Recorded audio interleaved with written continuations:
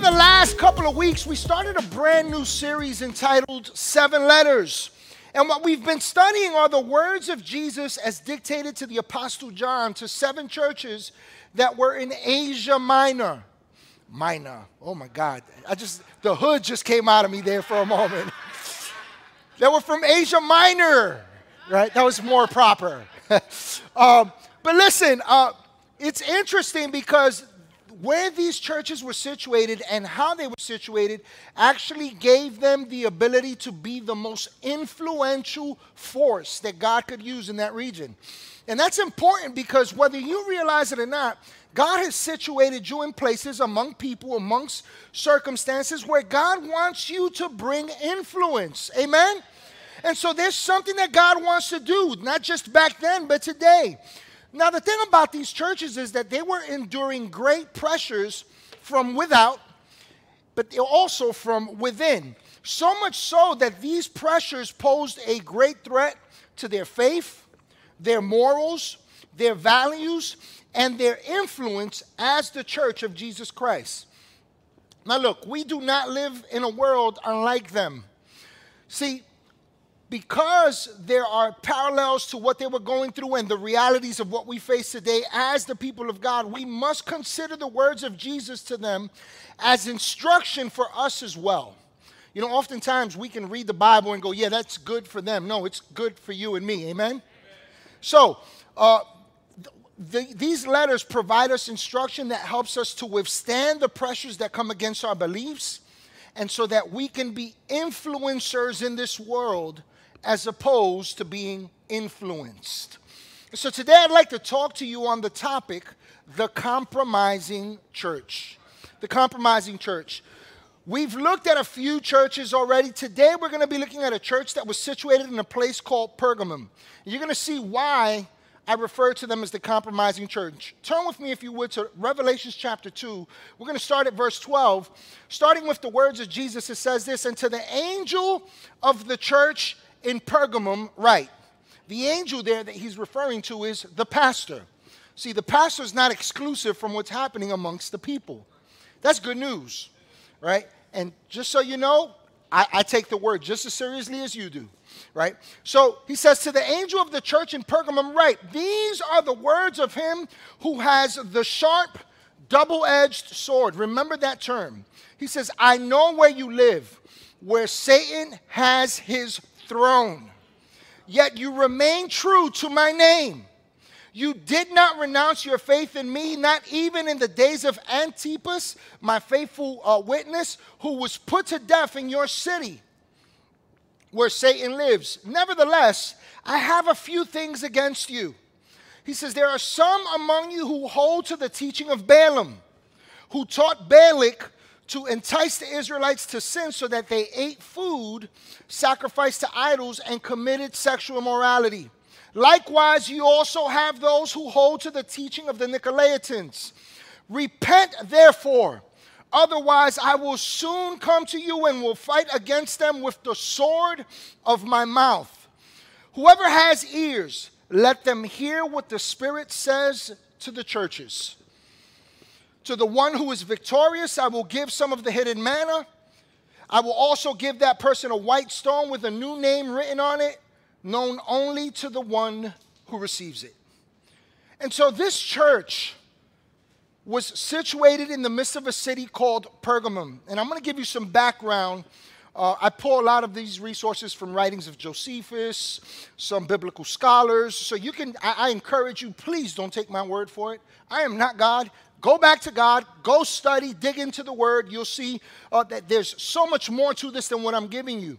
But this church was in a city called Pergamum, and this city was the crown jewel of its day in Asia Minor. Its magnificence exceeded that of any other city in this region, as it was built as a mirror image of another city that was esteemed highly in those before then, a place called Athens. And so this place, Athens, was considered to be the most sophisticated city in its time. So when they built Pergamum, they wanted to mirror that. And yet, Pergamum exceeded Athens in its architecture, its sculpture, its educational system, and so many other ways. And so though Pergamum was a beauty to behold indeed, it was amazing for its time, it was a dark and corrupt place at its core. It was a spiritually dark city with all kinds of temples that existed for the advancement of idol worship. There was a continual practice of sacrifices. This went on 24/7. They say, scholars say that when you would walk to Pergamum, that you could see the smoke billowing up into the sky all day, all night long. And it was there that the largest of all temples existed, with a golden altar to the pagan god Zeus. This altar, this temple, was deemed in the ancient world one of the 7 wonders. There are portions of it that still remain in this region. This is now in Turkey. And this was the central haven and stronghold for the deepest and darkest demonic activity and wickedness. So strong was the wickedness in this place that Jesus says herein in Revelations 2 that this is where the throne of Satan was situated. The word throne there in the Greek is the Greek word thronos. And here's what it alludes to. It denotes a chair in a house reserved for the head of the home. It's reserved for the one who has supreme authority and even is referred to as Lord of his home. It's for one who wielded authority in great measure. In other words, it was from this place that all demonic authority and activity spread into the region of Asia Minor. But it was also there that God placed a church. See, Satan's seat had been established here for generations, and it had gone uncontested until the church was born in Pergamum. And so when the church of Pergamum was established, it was truly powerful. These believers dared to go where no other group of believers had ever dared to go up until this point. And they began to push back against the spiritual forces of darkness at work in this region. Now, despite their efforts, this church could not avoid the evil going on around them. Thus, these believers had to learn how to resist it, face it, and walk in the power of God that backed them. So, why do I share this with you? Because we live in a dark age, ladies and gentlemen. Don't be fooled by everything that people tell you and what people show you and how good they want to make things appear. There are spiritual forces at work. The problems that we face are not the issues of men. The problems that we face are not the people that contest against us. The problems that we face are not so much just the pressures applied that come in contradiction to our faith. The real issue that we have is that we don't know how to fight against the root. And now listen, I'm not saying that you don't know how to fight, but that's where we go wrong when it goes wrong. All right? And so these conditions created great problems for the believers in Pergamum as they were viciously persecuted. They were hated, and they underwent much turmoil as a result of their unwillingness to bend to the pressures imposed upon them. And eventually, some of the believers there and some of the leaders among the church there began to follow pagan ways and beliefs that led to compromise. Now, what's interesting is this is just me being a Bible geek because I dig in like this, so I hope I don't bore you. But if you notice when Jesus starts addressing the church of Pergamum, he says, "Here I am the one who holds a sharp, double-edged sword." Jesus is literally asserting his authority above the one who had authority in Pergamum. In Pergamum, there was a man who was known as the proconsul. He was like a governor. And so this was the man who was appointed by Rome to rule and to govern all the affairs in Asia Minor. And it's said that this proconsul would have a sword that he would use to determine if people lived or died based on his judgment. So if he held it up, it meant you were spared. If he dropped it, it meant that you were sentenced to death. And here Jesus is saying, I am the one who holds a sharp double-edged sword. I am the one that will cut things down according to the sword of my mouth. So the reason why I share that with you is because we can easily get moved by the pressures we see around us, by the things that come directly in opposition to our faith. But you must remember that there is one greater within you than he that is in the world. And so Jesus identifies in his letters how this began to happen, and we would be wise to learn from his words so that we do not end up living with compromise. Two things that Jesus notes in this letter to the church of Pergamum is he refers to the doctrine of Balaam and the doctrine of the Nicolaitans. I don't have much time to really dig into this, so I'm going to do my very best with the short amount of time that I have. But Balaam was a pagan priest in the Old Testament times. You'll find a recap of Balaam. The scriptures allude to Balaam in Numbers 23, 24, and 25. And so Balaam, according to the writings of Jewish historian Josephus, was renowned for his skill as a diviner and a medium through which the spirit realm spoke. People sought this guy out. And in Numbers 23, it recounts how the pagan king Balak attempted to employ his skills to curse Israel. He wanted to bring war against them, but he wanted to have an upper hand on them. And so he seeks out Balaam and he says, curse them. And the scriptures reveal in Numbers 23 through 25 that Balaam tried to, no matter how many times Balaam tried, I think it was 3 times, he could not curse them.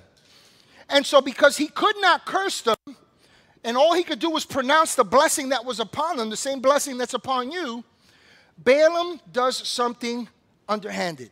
He says, I can't curse them, but I'll teach you how to get them to curse themselves. And so here's what happens. Here's what happens, right? Balaam, Balak and his people, at the behest of Balaam, set up a feast. And there are women there who are dancing, and they're sexually enticing, and they're naked, and they're performing all these rituals, and there's this feast being served. And the scripture says that the Israelites, the men of Israel, went up to this place, and they sat there, and they were enticed by what they saw. And as they were enthralled by what they saw, this feast of food that was sacrificed to pagan gods was served to them. And so they began to eat and partake and celebrate, which then led them to fornicate, to enter into sexual relations with these women as acts of pagan worship. And that day, it went really bad for Israel.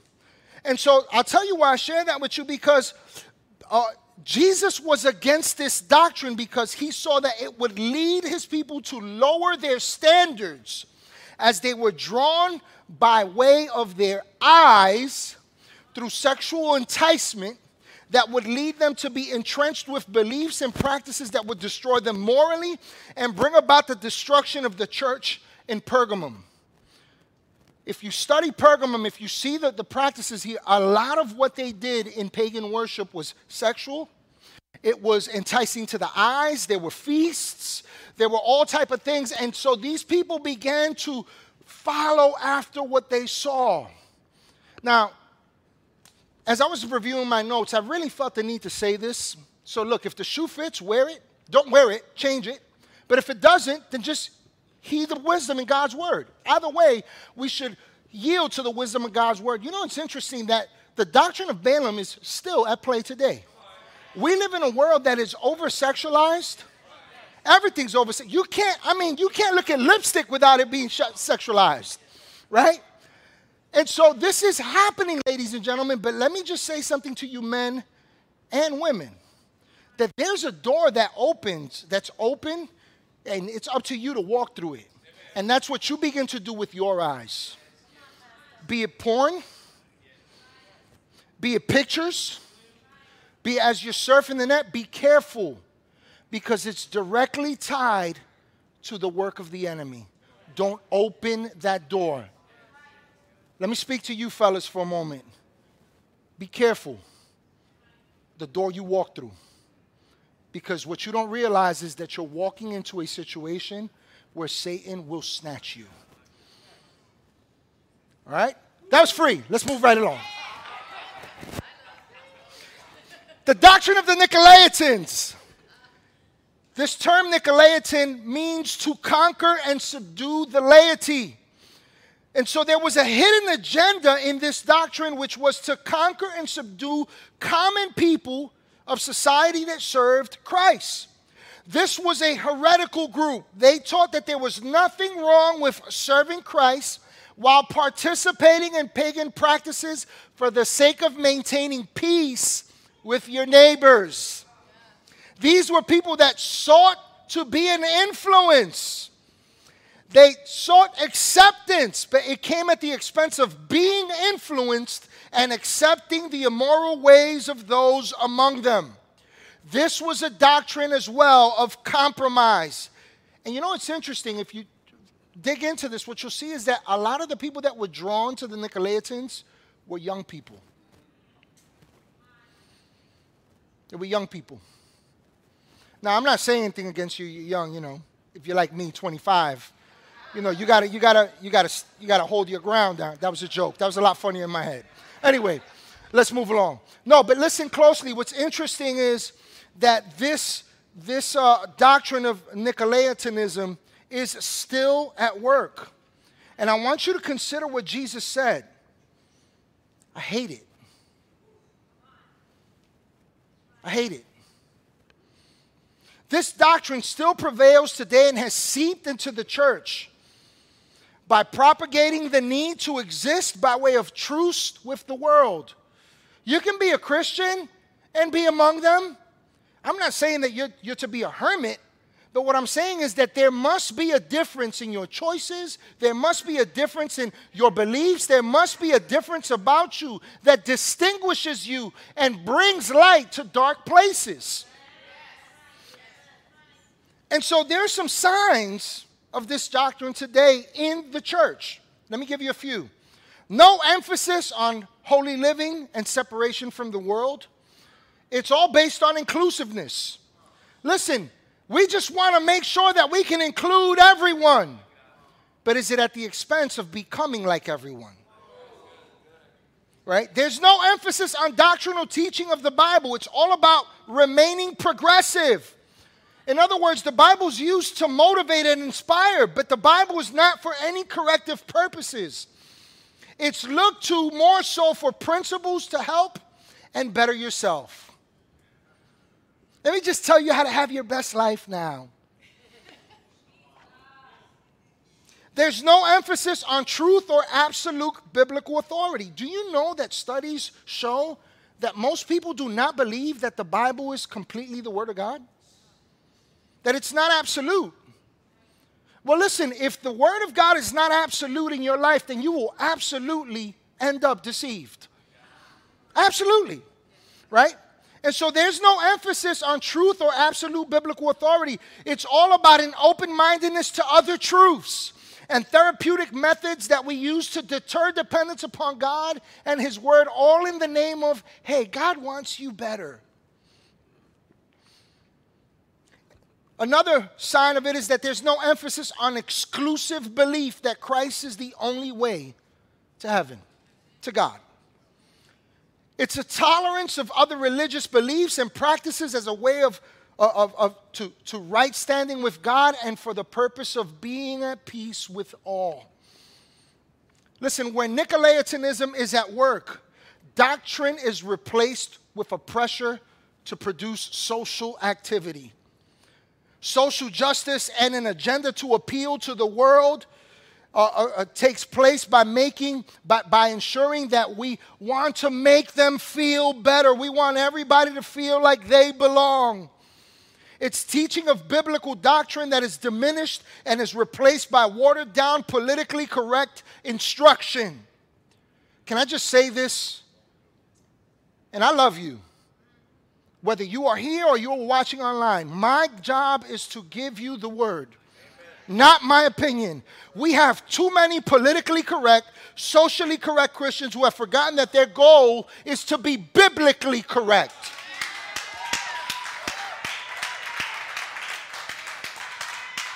Both of these doctrines have seeped into the church and have led many astray, and both of these doctrines still persist today. And let me remind you of the words of Jesus. I pray that it sounds an alarm for you. Jesus says, I hate it. I hate it. You know, compromise is a lot like Gatorade. Let me tell you what I mean. Here we have a bottle of Gatorade. All right, some of you, that's before your time, right? And I have an empty bottle. The thing about it is this. It reminds me of the people of Israel who were the people of God. They had the anointing of God, the calling of God, the power of God followed them wherever they went. These people walked in authority, but they lived less than that. With a lesser understanding than that. And so there comes a point where they've just come out of Egypt, and they're now in the desert, and Moses, the scripture says in Exodus 32, goes up to the mountain to talk to God, to come back with some instruction for them. And while they're waiting for Moses, the scripture says that they began to become impatient. They said, this guy Moses is taking too long, and we want to worship. I'm paraphrasing. And so what did they do? They said, hey, Aaron, why don't you build us an altar, a god, that we might worship?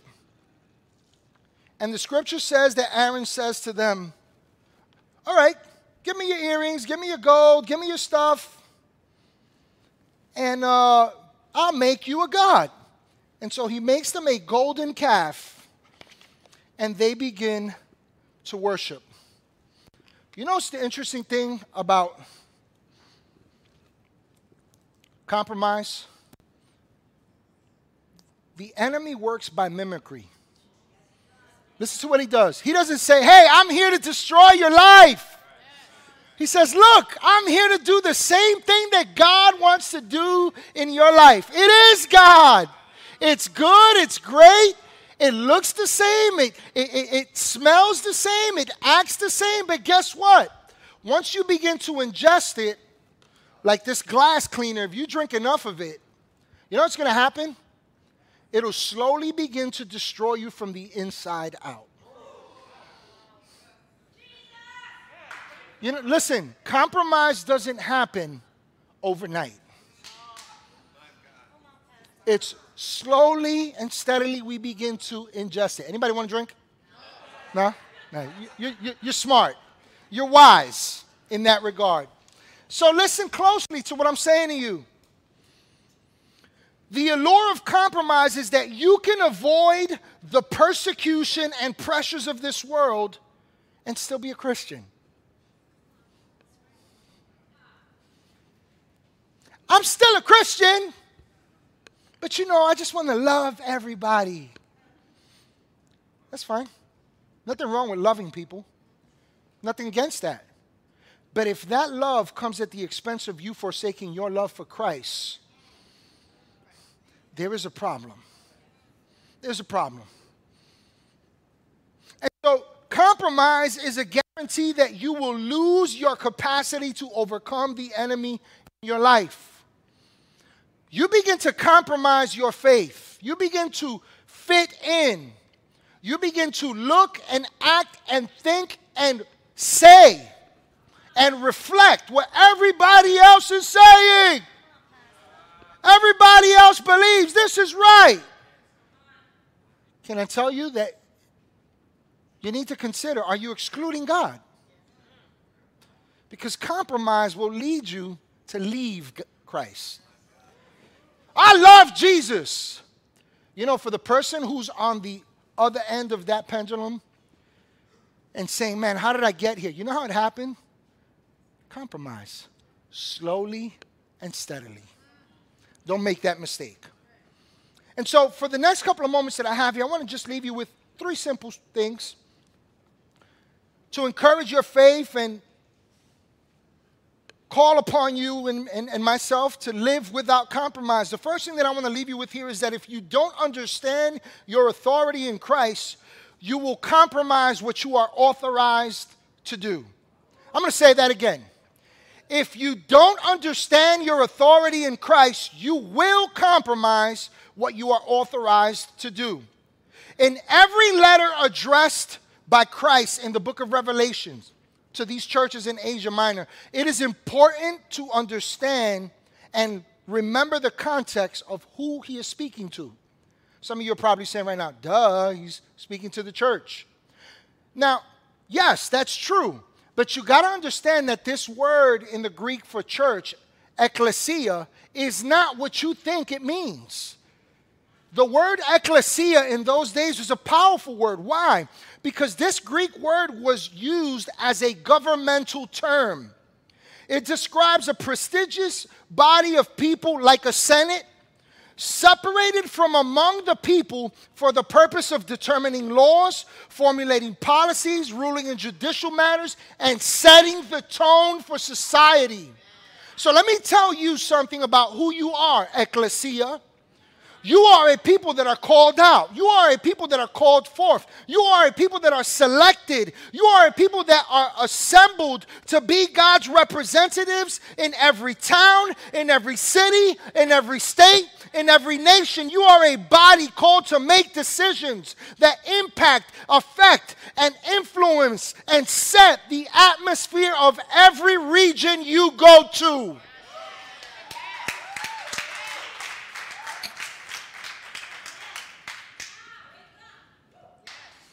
God's intention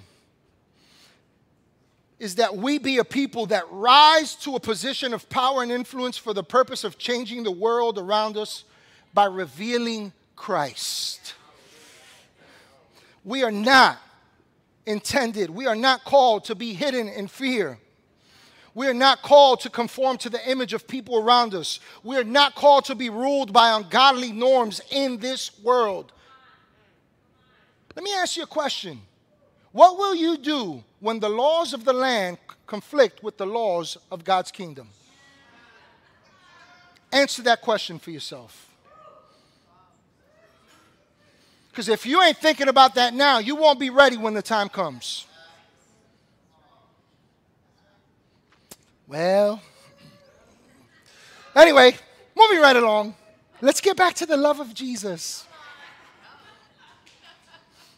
This is love. It's truth.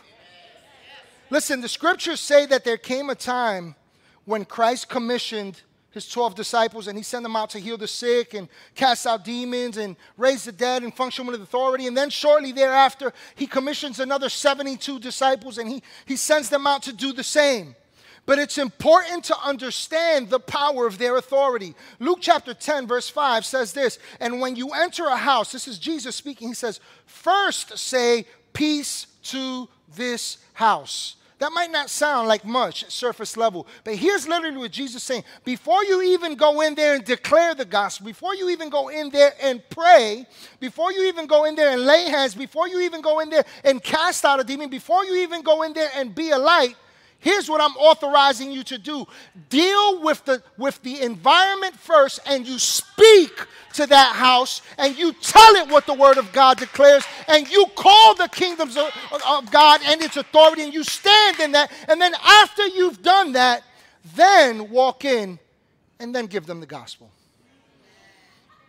You don't believe me? Look at Mark chapter 3, I believe it's verse 27. Jesus says this. He says, before you bind up the place of a stronghold, he says, first you must bind up the strong man. And I don't know if you realize this, but you, ekklesia, have authority. And your authority gives you the ability as an ambassador of Christ to walk into every area and to declare what the word of God says. So how do I do that? You know what I do here? And nobody knows this. This is the first time anybody will ever hear this.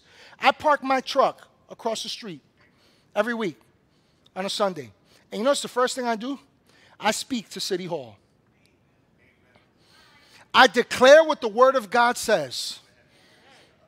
That in this city, that this will be the place where there will be houses that we will inherit and buildings that will rise up, that where there's dryness, there will be a flow, a river of the power of God. I declare what the Word of God says, and then I walk in here and I just teach the Word.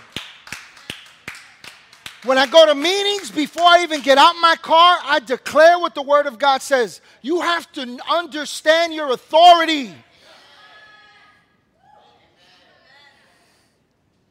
So I want to encourage you to remember that you have the sword of the Spirit, which is the Word of God. The same sword that Jesus is referring to when he's speaking to the church of Pergamum. You have the greater one within you that is greater than he that is in the world. Listen, I don't know if you've thought about this, but you have an upper hand on Satan. Let me tell you why. Because while he may have a throne set in certain places, you are seated in heavenly places at the right hand of the Father in Christ Jesus. So he truly has been placed under your feet. The problem is this: we are compromising and dumbing down our faith. I'm sorry, did I offend someone with the word dumb? Rise up, church.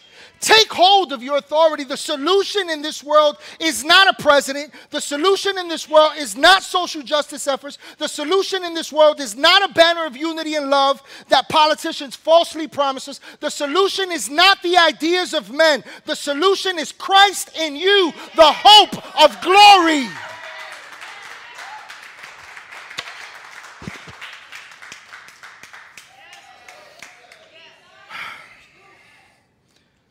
The second thing I want to leave you with here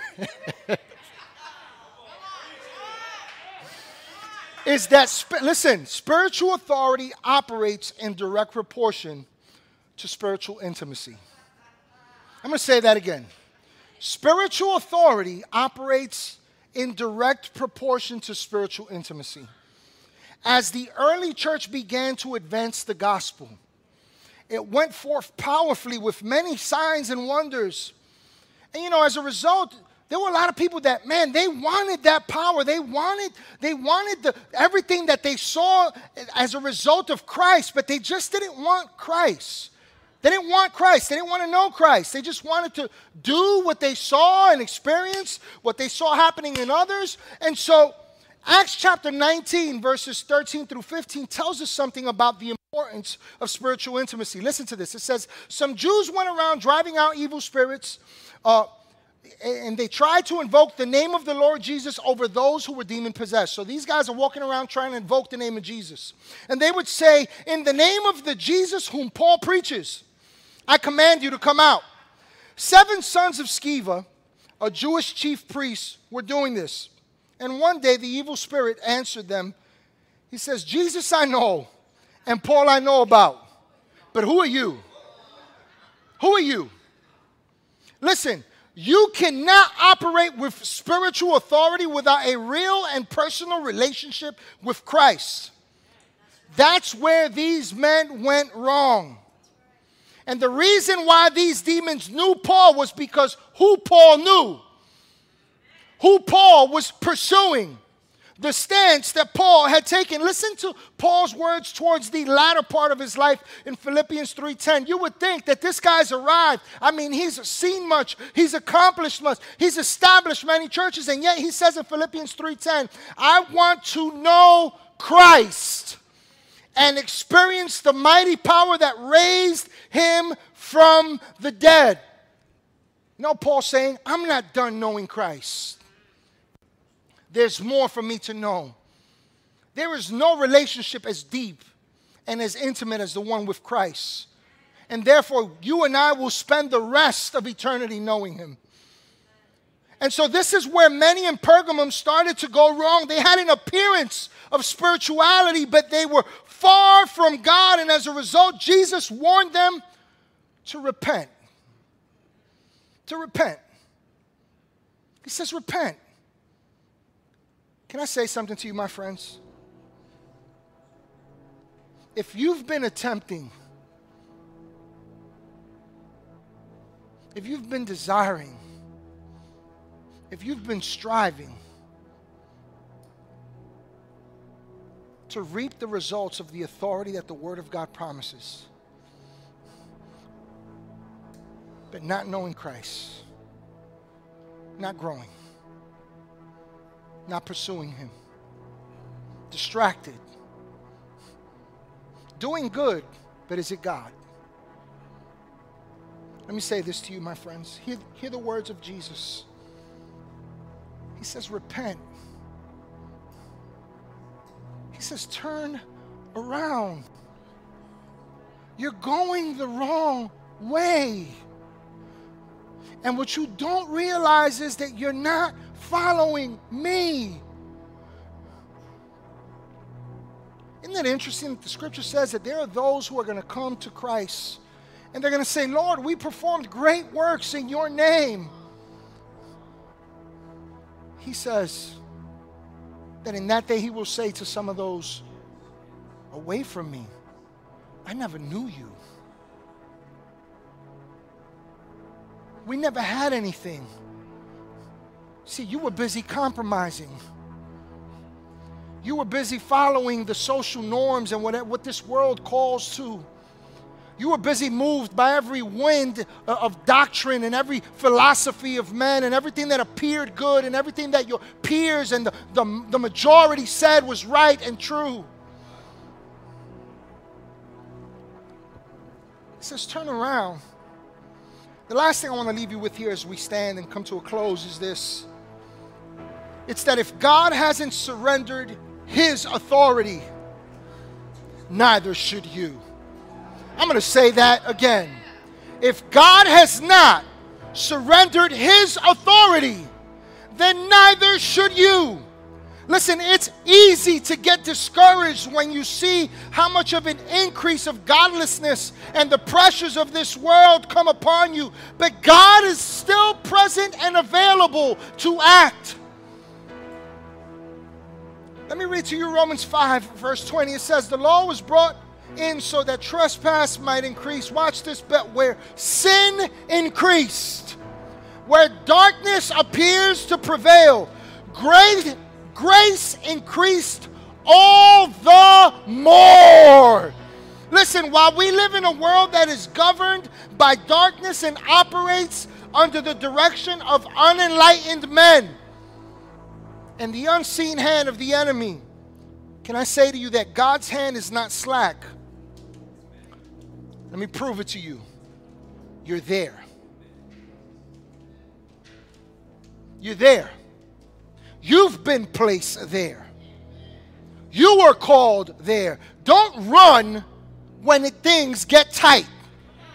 Don't run when your faith is challenged. No, you run to the challenge. You speak the word of God. You declare the truth. Listen to the words of Jesus in closing in John 14, 12 and 13. He says, very truly I tell you, in other words, this is the absolute truth.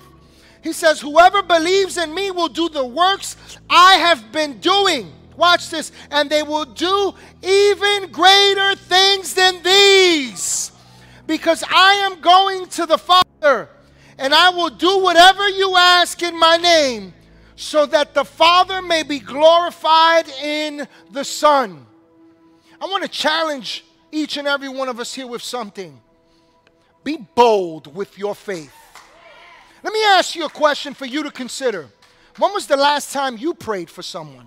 Don't answer that. Answer it for yourself. When was the last time you shared the good news of Jesus? When? When was the last time you dared to declare the truth in God's word over someone and bring light into dark places? When was the last time you dared to heal the sick in the name of Jesus? When was the last time you dared to step out and be bold and not worry about if someone gets offended? The words of Jesus were spoken to the church of Pergamum in dark times. You know, it's interesting. We're living in the days of Pergamum. And here's the question. What will you do? Will you compromise? Or will you stand and enforce your authority. Bring the kingdom of God. Hey everybody, thank you so much for joining us here at Church of the Bridge today. I pray that you had a personal encounter with God, that He spoke to you powerfully, and that He met you at your place of need with this message. I also want to encourage you to go ahead and subscribe to our YouTube page. By doing so, you'll be able to check out past messages, past events that we've done. You'll also be able to see what's happening now and those things that are to come. And lastly, I'd like to invite you to join with us in all that God is doing with your giving. Feel free to do so on our website. Again, thank you again for joining us, and I can't wait to connect with you next week.